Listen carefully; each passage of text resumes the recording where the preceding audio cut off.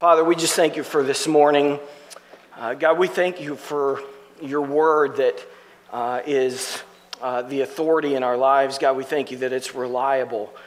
God, I pray that this morning you would just direct our time as we take a look at your word, as we study together. God, that the things that would be said and communicated would be what you have for us this morning. God, we thank you for our teachers and students, the kids that are also just going to be listening to instruction during this time. God, we pray that for the teachers as they share your word, that you would just fill their spirit and their words with what you have for our kids. We thank you for them. And God, we pray that you just continue to do a good work in the lives of our kids as they grow in the grace and understanding of who you are. And so, God, we just ask your blessing this morning on our time together. In your name we pray. Amen. All right. Well, I don't know how many of you guys are maybe movie lovers. Anybody like a good movie from time to time? All 5 of you, 6, 7? Okay, good. That's good. It's going to make a killer introduction here. So, no, I like watching some movies, and it's kind of a cool thing. But there is something that, like, culturally sometimes happens with movies where there are these kind of iconic one-liners, right? There's these statements or phrases or words that almost transcend the movie itself, right? And sometimes you'll see these very famous lines in movies. And I think part of the way that you know it kind of becomes a cultural reference is when you begin to hear some of these lines maybe quoted in other movies or in other TV shows, or just, sort of around maybe The Office or whatever it is, and they just sort of stick out, and maybe you don't even know exactly where it's from or what the movie is, but you've heard the line and you know what it was. So I thought this morning I would sort of get us going a little bit with just a little bit of a quiz. You can keep track of yourself, and I'm going to give you a line, and you tell me if you can tell me if you know the name of the movie. So you can just kind of shout it out and see if you recognize some of these lines. So here's the first one. Here's looking at you, kid. You know what movie that's from? Casablanca, 1942. Here's another one. Go ahead, make my day. Yeah, Sudden Impact, 1983. Here's one that I hope everyone in this room knows. May the Force be with you. Star Wars, 1977. I'm going to make him an offer he can't refuse. The Godfather, 1972. How about, and I can't do imitation, so I'm not even going to try, but I'll Be Back. The Terminator, 1984. How about Elementary, my dear Watson? Adventures of Sherlock Holmes. So originally that was 1929. And this is maybe like one of my favorites. Maybe you'll know this one. Maybe it's a little harder. But how about this one? As You Wish. The Princess Bride, 1987. So, here's the thing is, like, there are these great lines, and a lot of times we know the movies, even if you haven't necessarily watched the movie, but it's kind of a cultural thing, right? That sometimes these lines stick with us, and they become, like I said, part of our culture in some ways. And I was thinking about this, and I was thinking about, I wonder, when we think about the Bible, when we think about God's Word, are there lines that sort of stick with us? These powerful statements that sort of transcend how we understand and our view of Scripture, if you will. And I know a lot of us, we have like a favorite Bible verse maybe, right? Like a verse that really is impactful. But even beyond that, when you think about Scripture, is there a specific phrase or a specific line that if you were to say, this is the line that sort of represents or encapsulates Scripture for me, I wonder, what would that be? What would that phrase be that would stick out, that would be this powerful statement that would sort of be representative and almost iconic, if you will, when it comes to Scripture?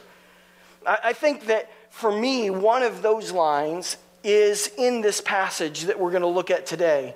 We're going to be in John chapter 12, starting in verse 12. And so if you have your Bibles, you can open up there and you can look there. But I want to start with this, that there is this line that is in the middle of this passage that we're going to look at, that in my opinion is, if you will, if you can kind of go along with me, it's like biblically iconic. And here it is. Behold, your king is coming.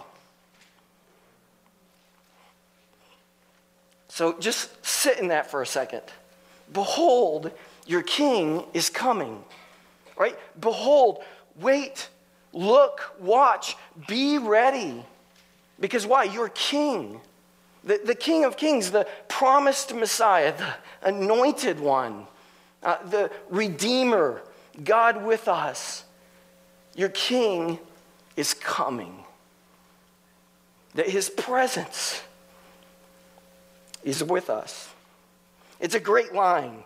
And I think it's a great line because it's such a great truth. And so this morning we're going to look and unpack this passage, and not just that line, but this whole passage, because it is so deep and so rich in what it means for us. Not just in terms of the event that we're looking at, but in terms of the message that was being communicated. But I think that we have to be careful. We have to be careful that we understand what the true message is, that maybe is a little bit different than what we would think. Maybe it's a little bit different than what others would anticipate.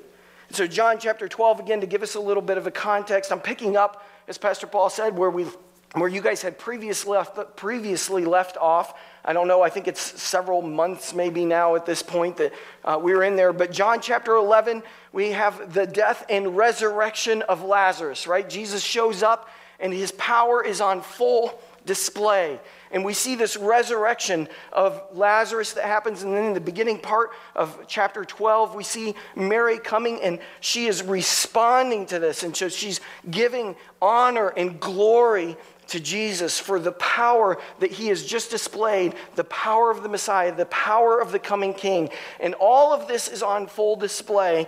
And then Jesus moves from Bethany and he moves and goes to Jerusalem. And we have, again, a very common, sort of often taught passage here in John chapter 12. It's the triumphal entry. It is when Jesus comes into the city of Jerusalem. And for the very really first time, he is announcing his messiahship, his kingship.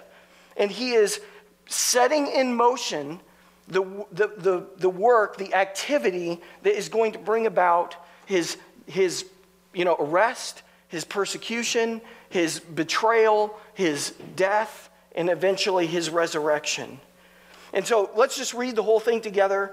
And then I just want to sort of identify some characteristics that maybe will be helpful for us this morning. John chapter 12, verses 12 through 19. The next day, the large crowd that had come to the feast heard that Jesus was coming to Jerusalem.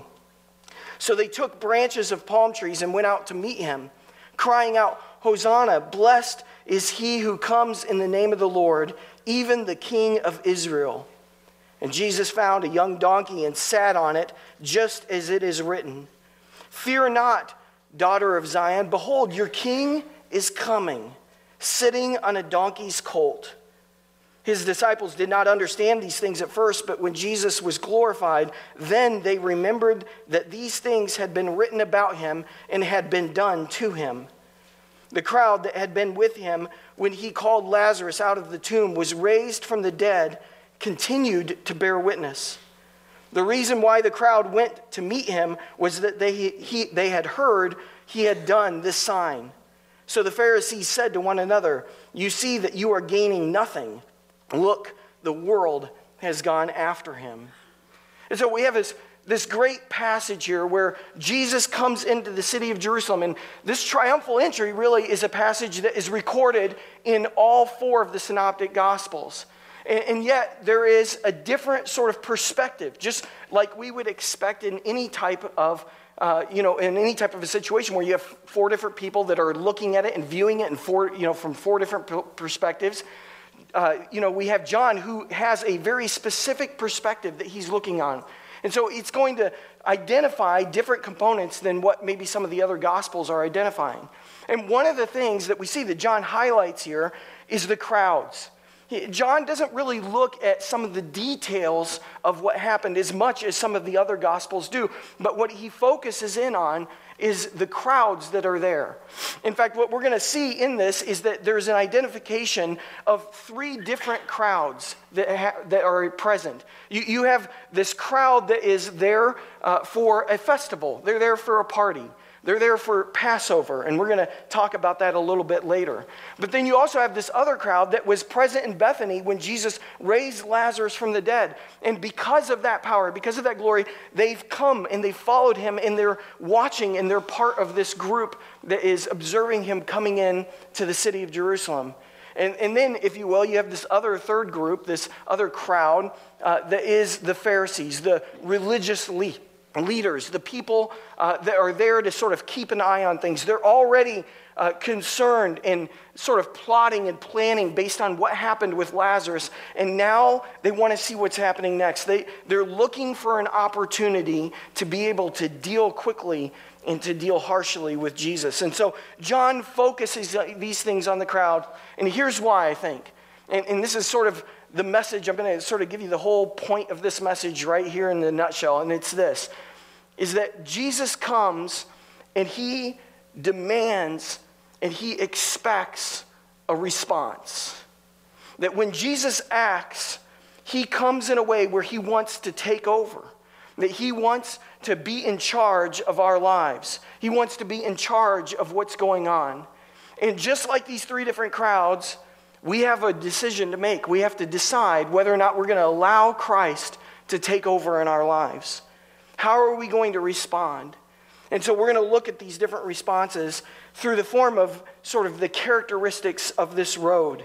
Jesus travels this road into the city of Jerusalem. And I think that there are four significant characteristics to this that influence how we respond, how we look at the triumphal entry. The first is a road of destiny. That this road that Jesus traveled into was a road of destiny. Let me read this again, verses 12 through 15. It says, "The next day the large crowd that had come to the feast heard that Jesus was coming to Jerusalem. So they took branches of palm trees and they went out to meet him, crying out, 'Hosanna!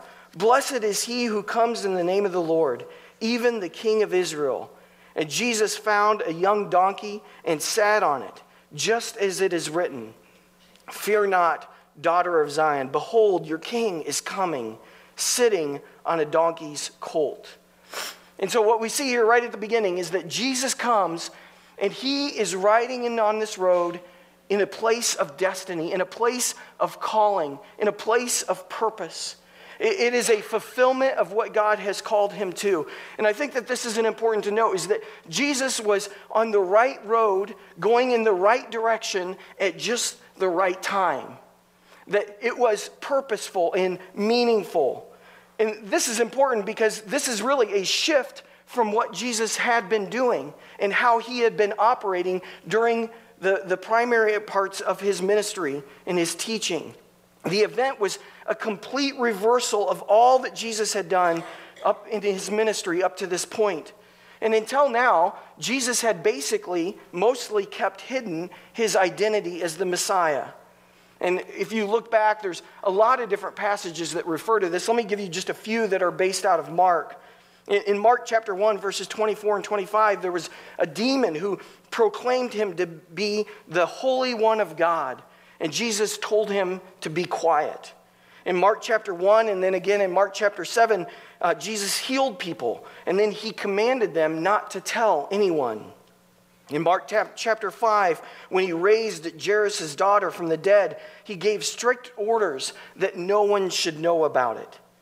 In Mark chapter 8 and Mark chapter 9, when the disciples began to sort of gain insight into his identity as Messiah, he told them not to tell anyone.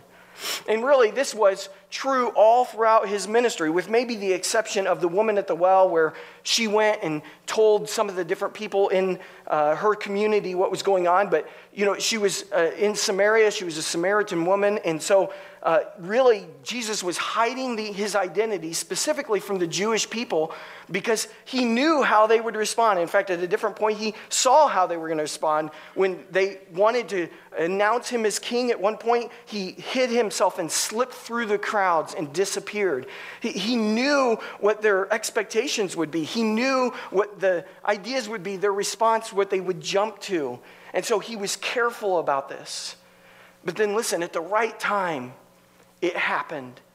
When he was on the right road, going in the right direction, the timing was right. Listen, I think that that's important for us. That a lot of times we're looking and we're wondering what Jesus is doing. We're wondering why God is acting or not acting. We're sort of wondering maybe what's going on in our own lives and why or when the spiritual things, the activity of God is going to take place in our lives. And we have to stop and we have to consider, are we on the right road? Are we going in the right direction? Are we operating in the right timing? Jesus was on the right road. He was heading in the right direction. Sometimes that's hard to know. But one of the things that I think is true in this passage is that it was in accordance with the will of the Father. That Jesus was at this place, moving in this direction at this time, because he was following the will of the Father. And that was in accordance with the word of the Father, what had been prophesied, what had been predicted from the very beginning. But there is also a second element to that not only does the Son have an eye on the will of the Father and the word of the Father, but the Father always has an eye on the glory of the Son. God is always operating in a way that is going to bring about the full glory of Jesus Christ. And so when we consider our own lives and we think about what's going on or not going on in our lives, I think that those are the two things that we have to consider. Is that what is the will of the Father and what is the fullest glory of his Son, Jesus Christ? Because even in their own relationship, as they interact as two persons of the triune God, that there is some allegiance to the will of the word of the Father and to the glory of the Son. And here's the thing, is a lot of times we want to sort of create our own will of the Father. And sometimes we think that we're going to just sort of self-designate what we think God's will is. And that's why it's important that it's not just the will of the Father, but it's in accordance with the Word. There's too many people these days that are determining what they believe to be the will of the Father, even though it is in conflict with the Word of the Father. And so these two things work in conjunction with each other. That we have to be about the will and the word of the Father and the glory of his Son. And that's what was happening here. It matters what Jesus was doing. It matters where he was going. If we're following Jesus, it means being on the right road, going in the right direction at the right time.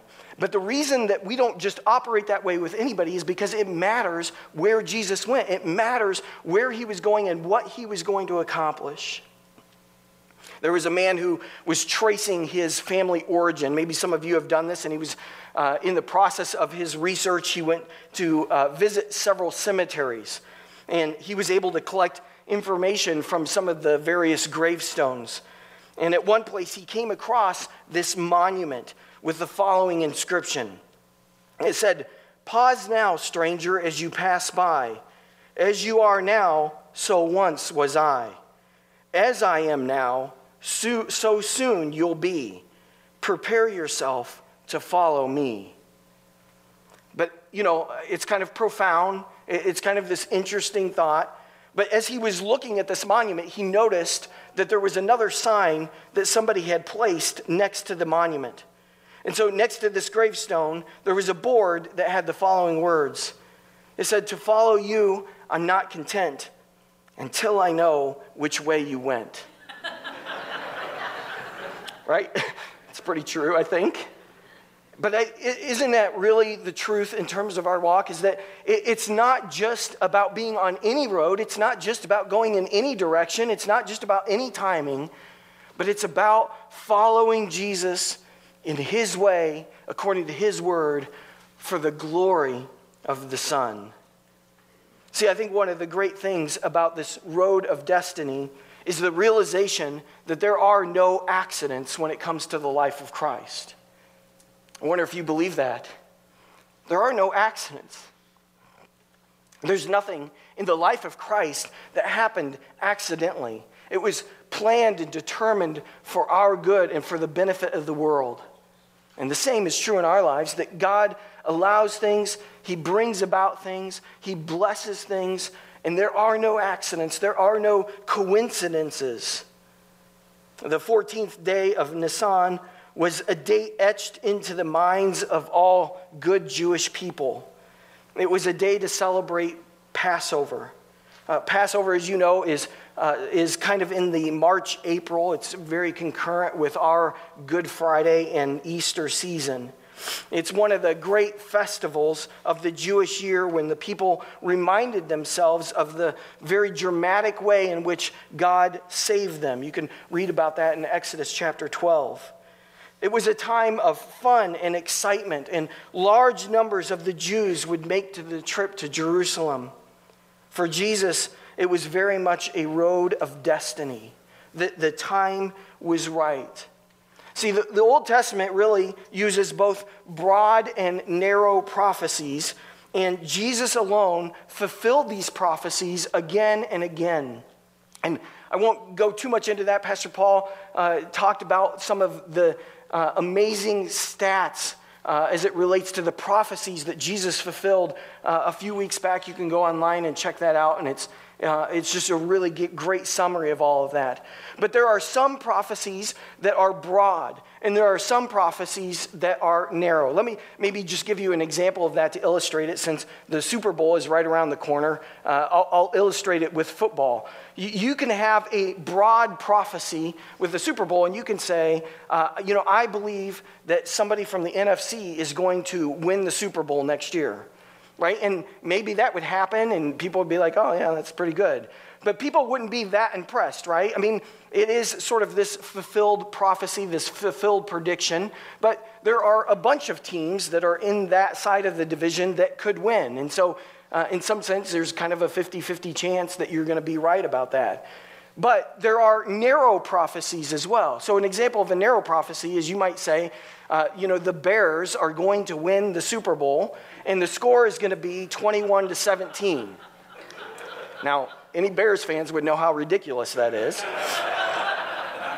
But that would be a very specific prophecy, right? And if that happened, we would all be amazed, right? But there's a difference between broad and narrow in the Old Testament and New Testament. So we have that even here.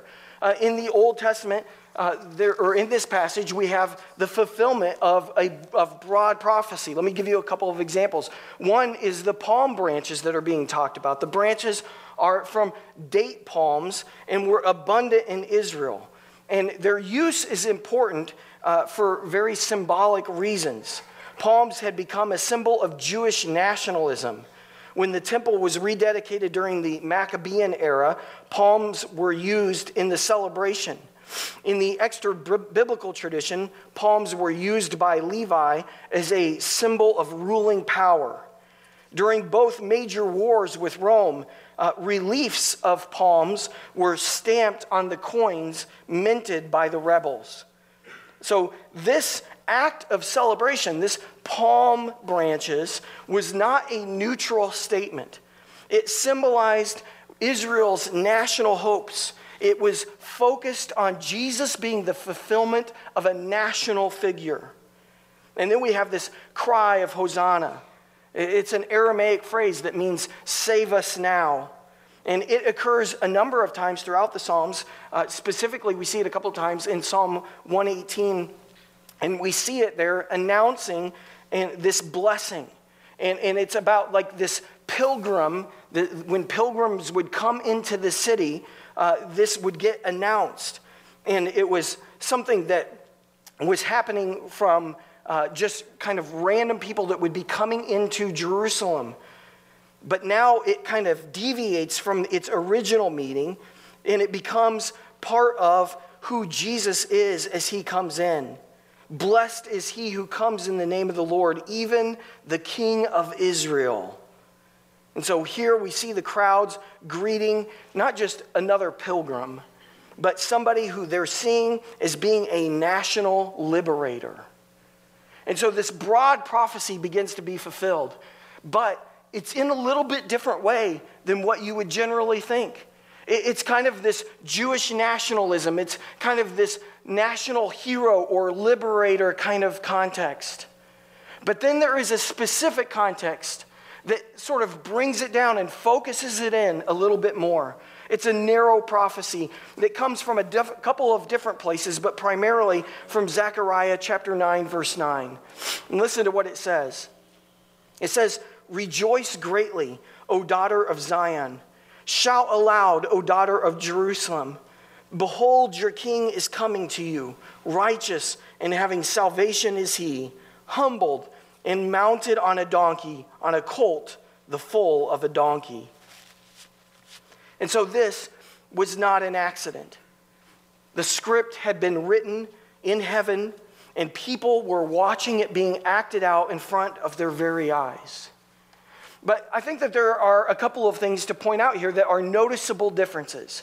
If you have your Bible open to John chapter 12, look at this passage that is being quoted here in verse 15. And just read it as I read for you again, Zechariah chapter 9, verse 9. And notice the subtle differences that are going to be what was originally prophesied versus what was quoted in John chapter 12, verse 15. "Rejoice greatly, O daughter of Zion. Shout aloud, O daughter of Jerusalem. Behold, your king is coming to you. Righteous and having salvation is he, humble and mounted on a donkey, on a colt, the foal of a donkey." It's a little bit different. One thing that is absent, there's three actually things that are absent here. One is rejoice greatly. You know, why didn't they say rejoice greatly? Well, because Israel could not rejoice. They were about to reject the king. The leaders of Israel had been rejecting Christ from the very beginning. They had to fulfill really three different aspects. In Zechariah 12:10, it says that they must first mourn. In Hosea chapter 5, verse 15, they must acknowledge their guilt. And then in Acts chapter 3, verse 19, it says that they must repent. And so they weren't able to rejoice in this until they had gone through this process of mourning and rejecting or acknowledging their guilt and repenting of their sin. There's another part of this that's missing, righteous and having salvation. I think it's interesting here that this road, this traveling into Jerusalem, was about grace, not justice. And Jesus, the first time that he came riding on a donkey because he came in love and in grace. And so it's a little bit different. There will be a time that he comes and he rides a different animal. And he will come in full righteous and full judgment according to his salvation. And then the third one is you don't see the humble word that's there. You know, it's interesting here because John isn't suggesting that Jesus didn't come humbly or that he wasn't humble in spirit at this point. Another gospel says that he came meek. But John isn't necessarily saying that he didn't have humility, but that's not the point that John is trying to make. Each of the gospels sort of focuses on a different specific emphasis. Matthew, when you read Matthew is presenting Christ as king. And so he focuses on the kingship of Jesus. When Mark writes his gospel, he's focusing on Jesus as the servant. And so he focuses on the ministry and the works of Jesus. When Luke wrote his gospel, he's focusing on Jesus as the Son of Man, his humanity. And so he focuses on that. But John, when he writes his gospel, he's focusing on Jesus being the Son of God, his glory, his deity. And so he is showing the full glory of who Jesus is here. It was this road of destiny. There's a second characteristic that I want to draw attention to here, and that is not only was it a road of destiny, but it was a road of devotion. Again, let me read chapter 12, verses 14 and 15. Jesus found a young donkey and sat on it, just as it is written, "Fear not, daughter of Zion. Behold, your king is coming, sitting on a donkey's colt."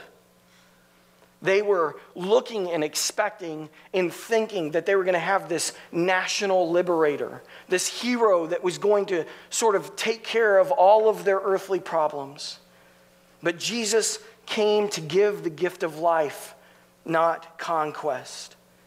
Jesus wasn't motivated or devoted to the things that people wanted, what the crowds wanted. He was motivated and he was devoted to God's plan. See, triumphal entries were common in the ancient world. A conquering hero or a king would return to his city, bringing the spoils of battles and stories of conquest. And this imagery would have not been missed, especially by any Greek-speaking person that was on the edge of the Roman Empire. And so when John says that the crowd went out to meet him, this is a common expression that was used for cities meeting their triumphant returning king. This was their version of a ticker tape parade, right? When somebody does something really good or a team wins or something like that, we throw a parade.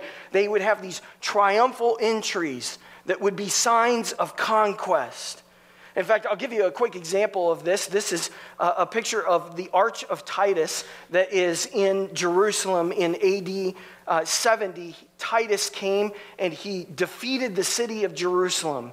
And so they built this arch. I don't know if we can get it up there or not, but they built this arch. Yeah.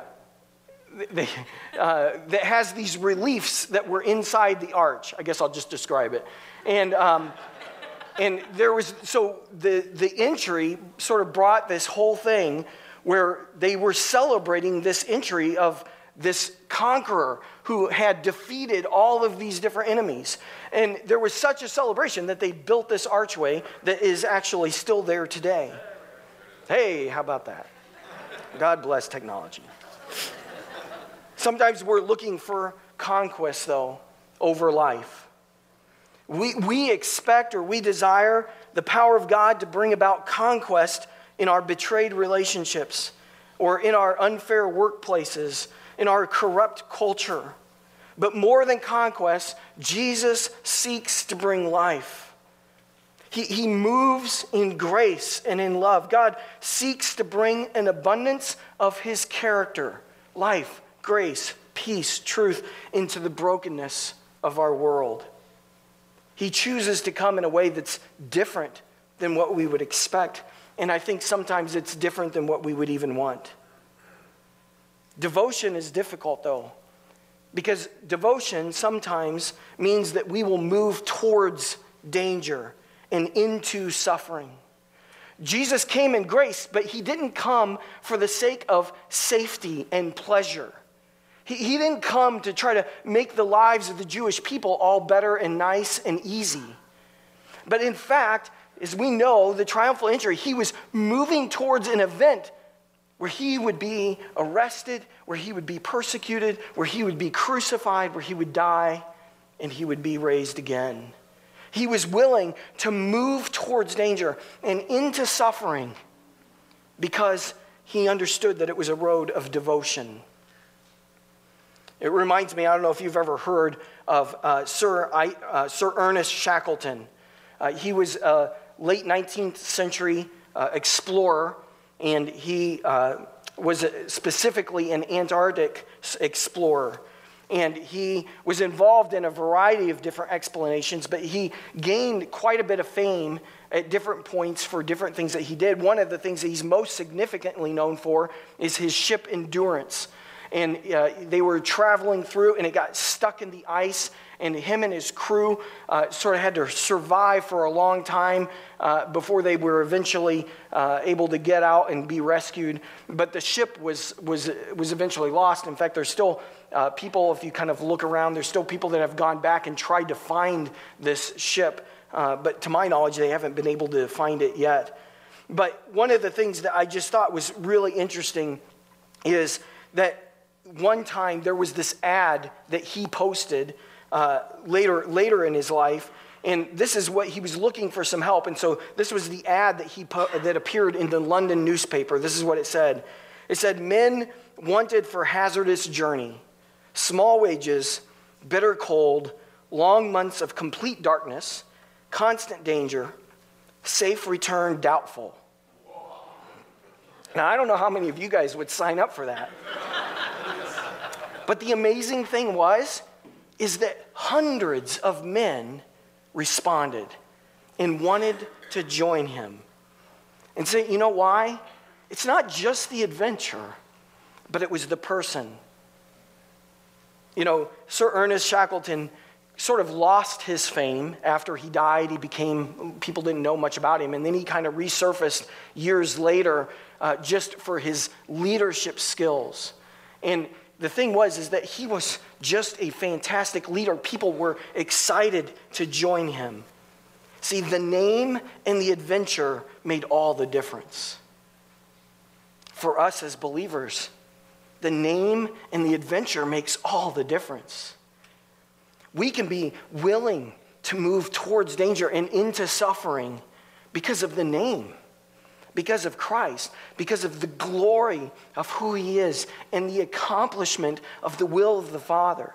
That because Jesus was on the right road, moving in the right direction at just the right time, then we can confidently join him and be on the right road, moving in the right direction at just the right time, no matter where that leads, no matter how hard it might get. That leads us to really the third character of this road. It was also a road of discovery.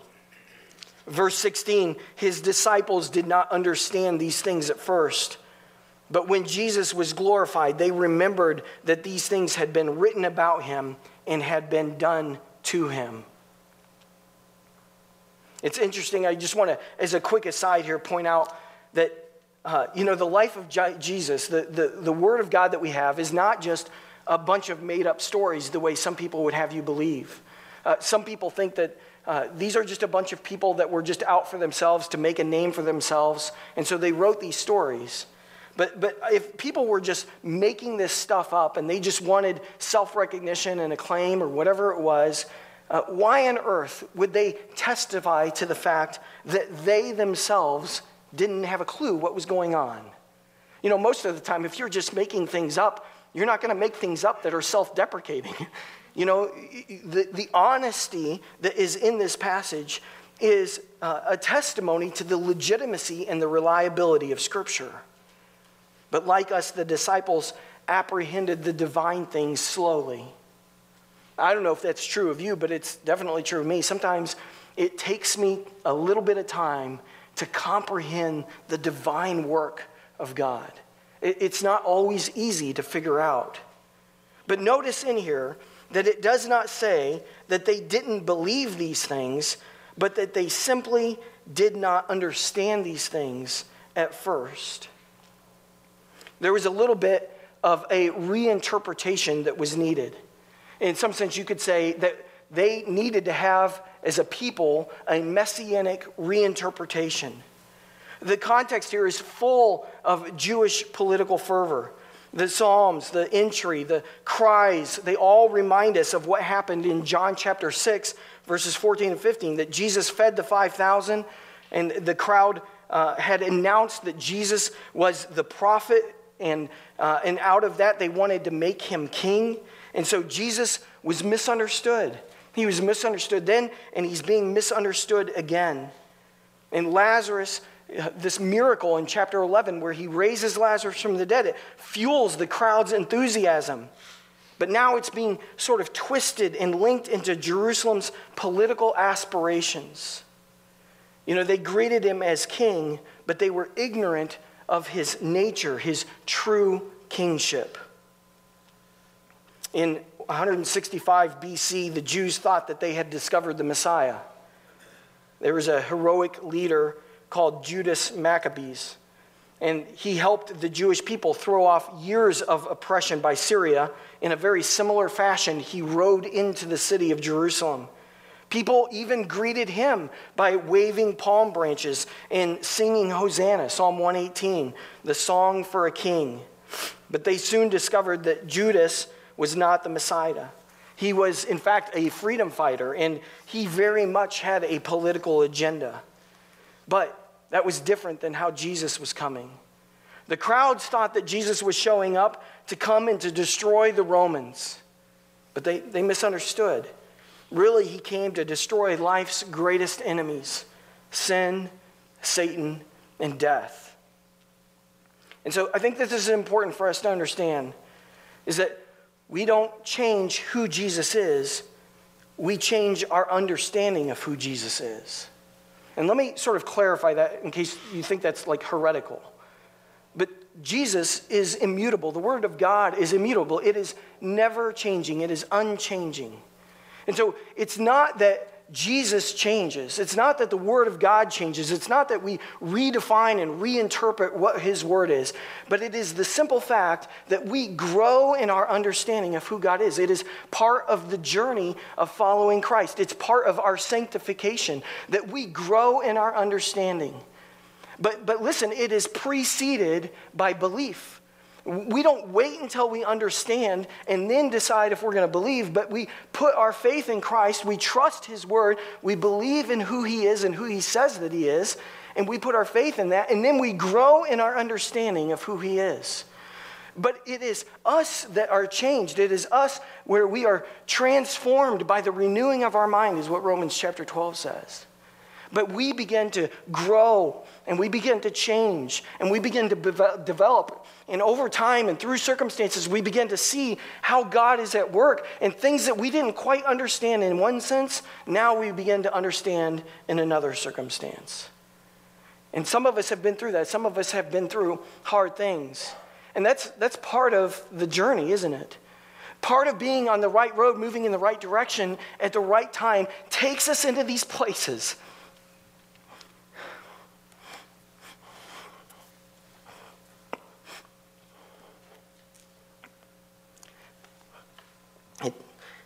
It takes us to places that are dangerous. Places where there's suffering. I don't know. So, in those moments, it is difficult. It's difficult to understand. So, one of the things that, as I was sort of thinking and preparing through this, is my wife and I just recently had a difficult situation. I don't know if I'm going to really be able to talk too much about it, but we're excited to be able to kind of make an announcement this week. But last week, my wife and I lost a baby.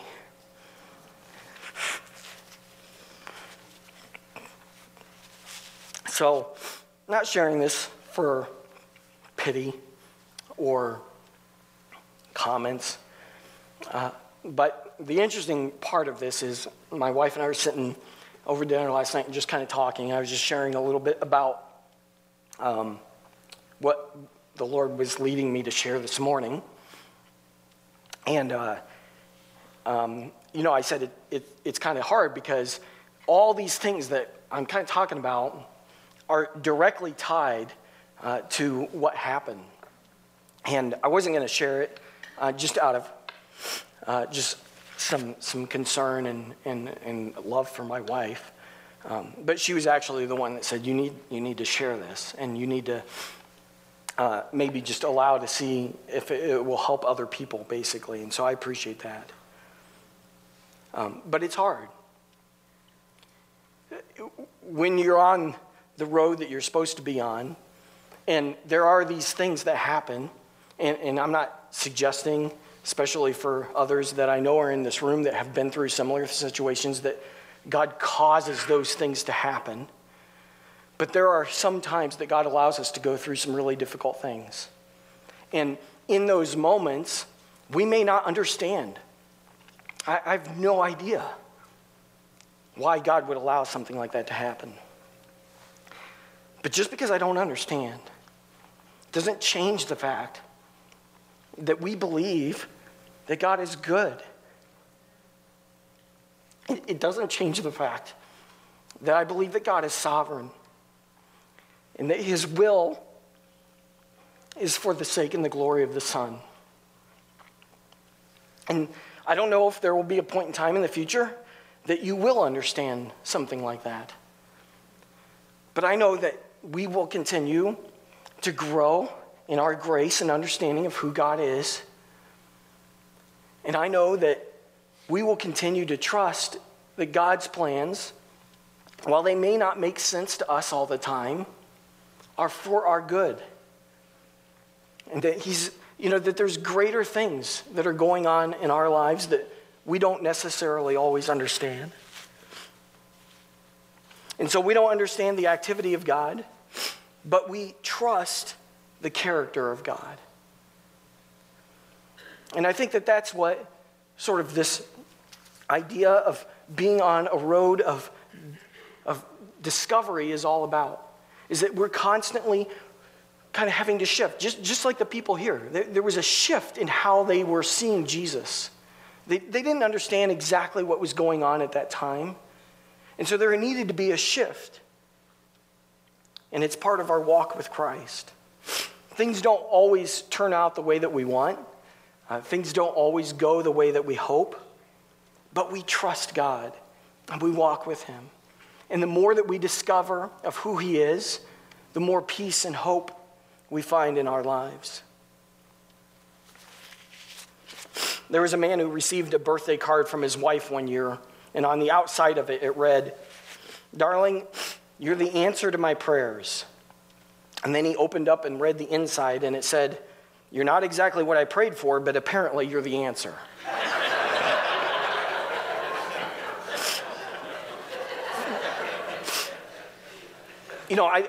I think that is true for us as well.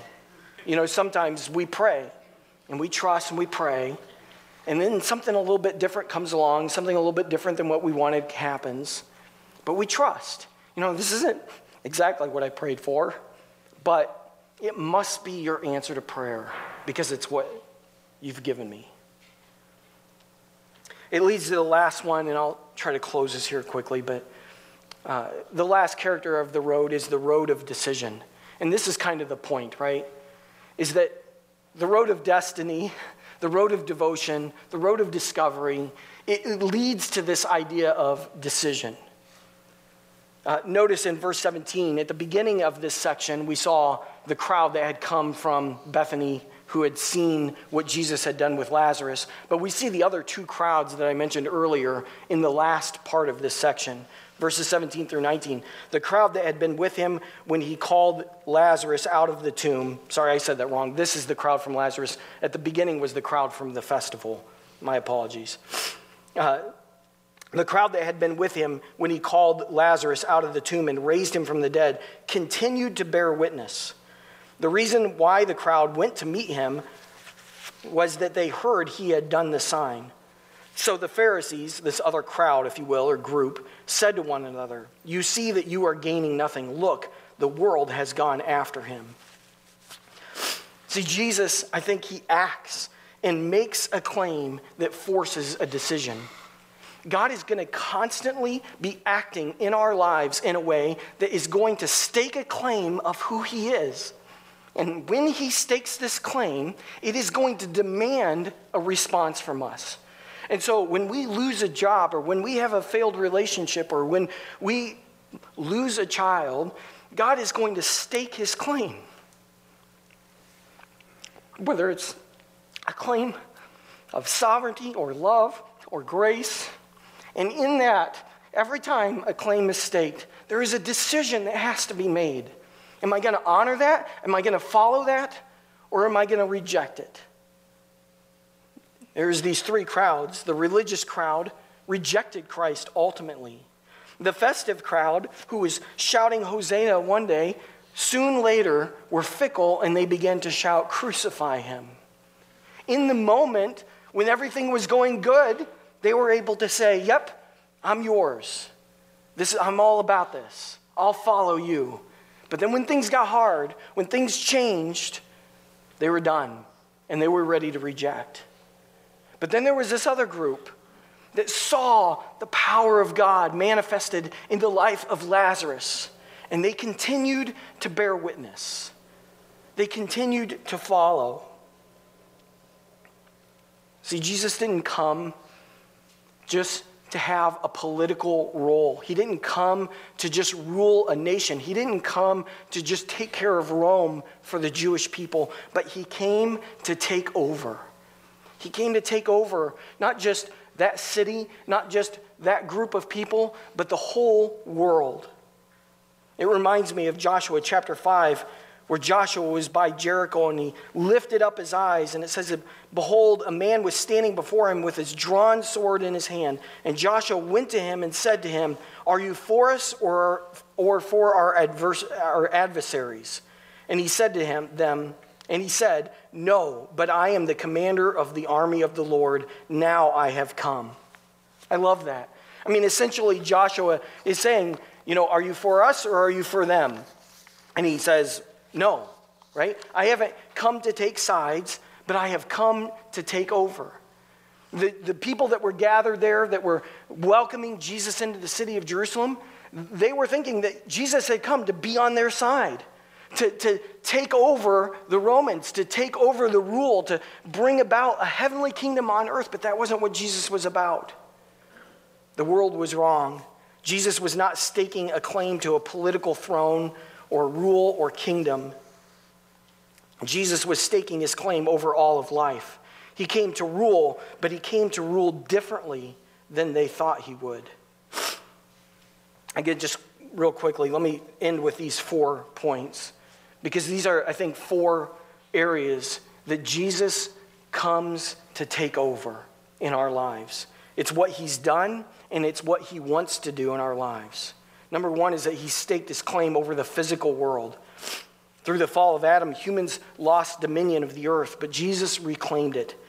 At his command, the winds stopped, the storm were ceased, the water became wine, the fish appeared where there had been none. 5 loaves and 2 fish fed over 5,000 people. The lame walked, the blind were given sight, the deaf were given hearing. Jesus was bringing about a new kingdom.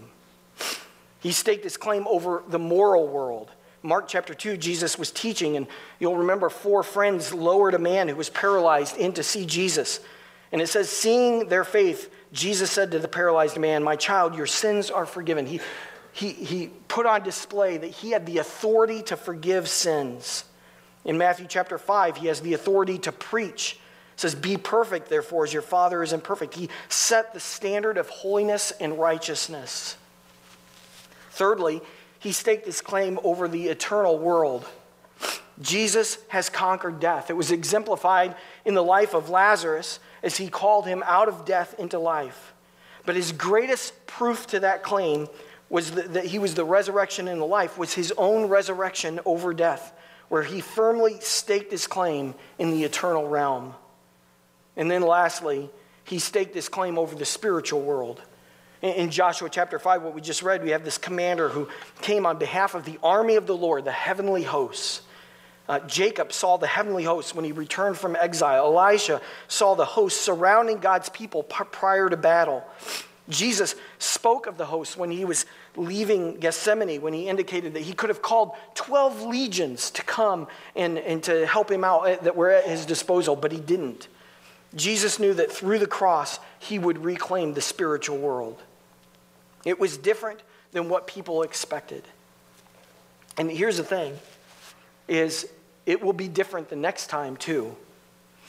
Jesus wants to take over. He wants to take over our lives, but he right now wants to do it in a manner of grace and love.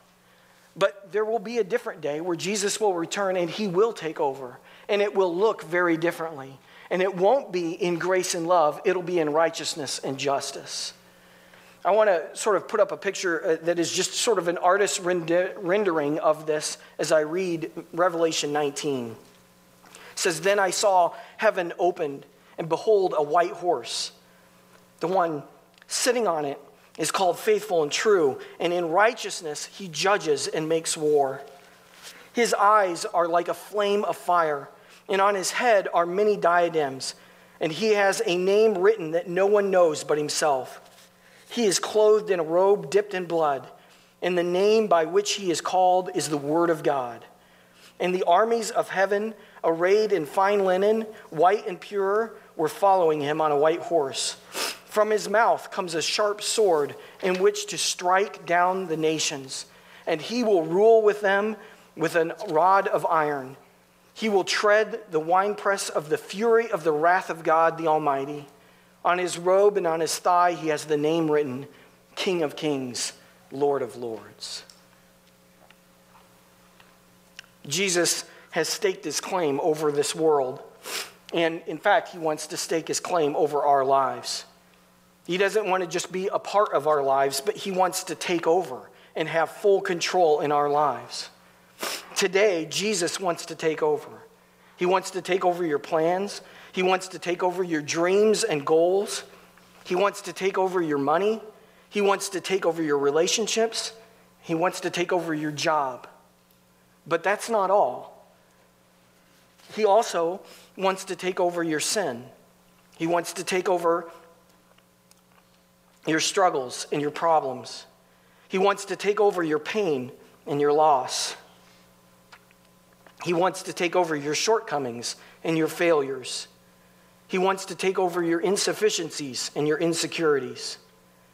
He wants to take over in every area of your life. How Jesus comes to us is different than what we expect. It's probably even different than what we want at times. But when he comes, and the way he comes, is according to the will of the Father, and in the fullness of the glory of the Son, and for our eternal good. And so, with joy, and with excitement, with anticipation, and with correct biblical understanding, we can say, "Behold, the King is coming." We just have to be ready. We have to be ready and allow him to take over. Because at some point, he will take over, whether we're ready or not. Let me pray and then we'll sing together. Father, we thank you for this morning. God, thanks for just grace with everyone here trying to get through this. And God, I just pray that you would just work in our hearts. God, I pray that you would just remove anything that was said, God, that was not what you have for us this morning. But God, I pray and trust, God, that you, this truth about wanting to take over in our lives, God, that you would just come and that you would take over. God, that you would be our Lord, that you would be our King. Maybe not in the way that we always would want or think should happen, but God, we know that you want to take over in a way that is real, that is eternal.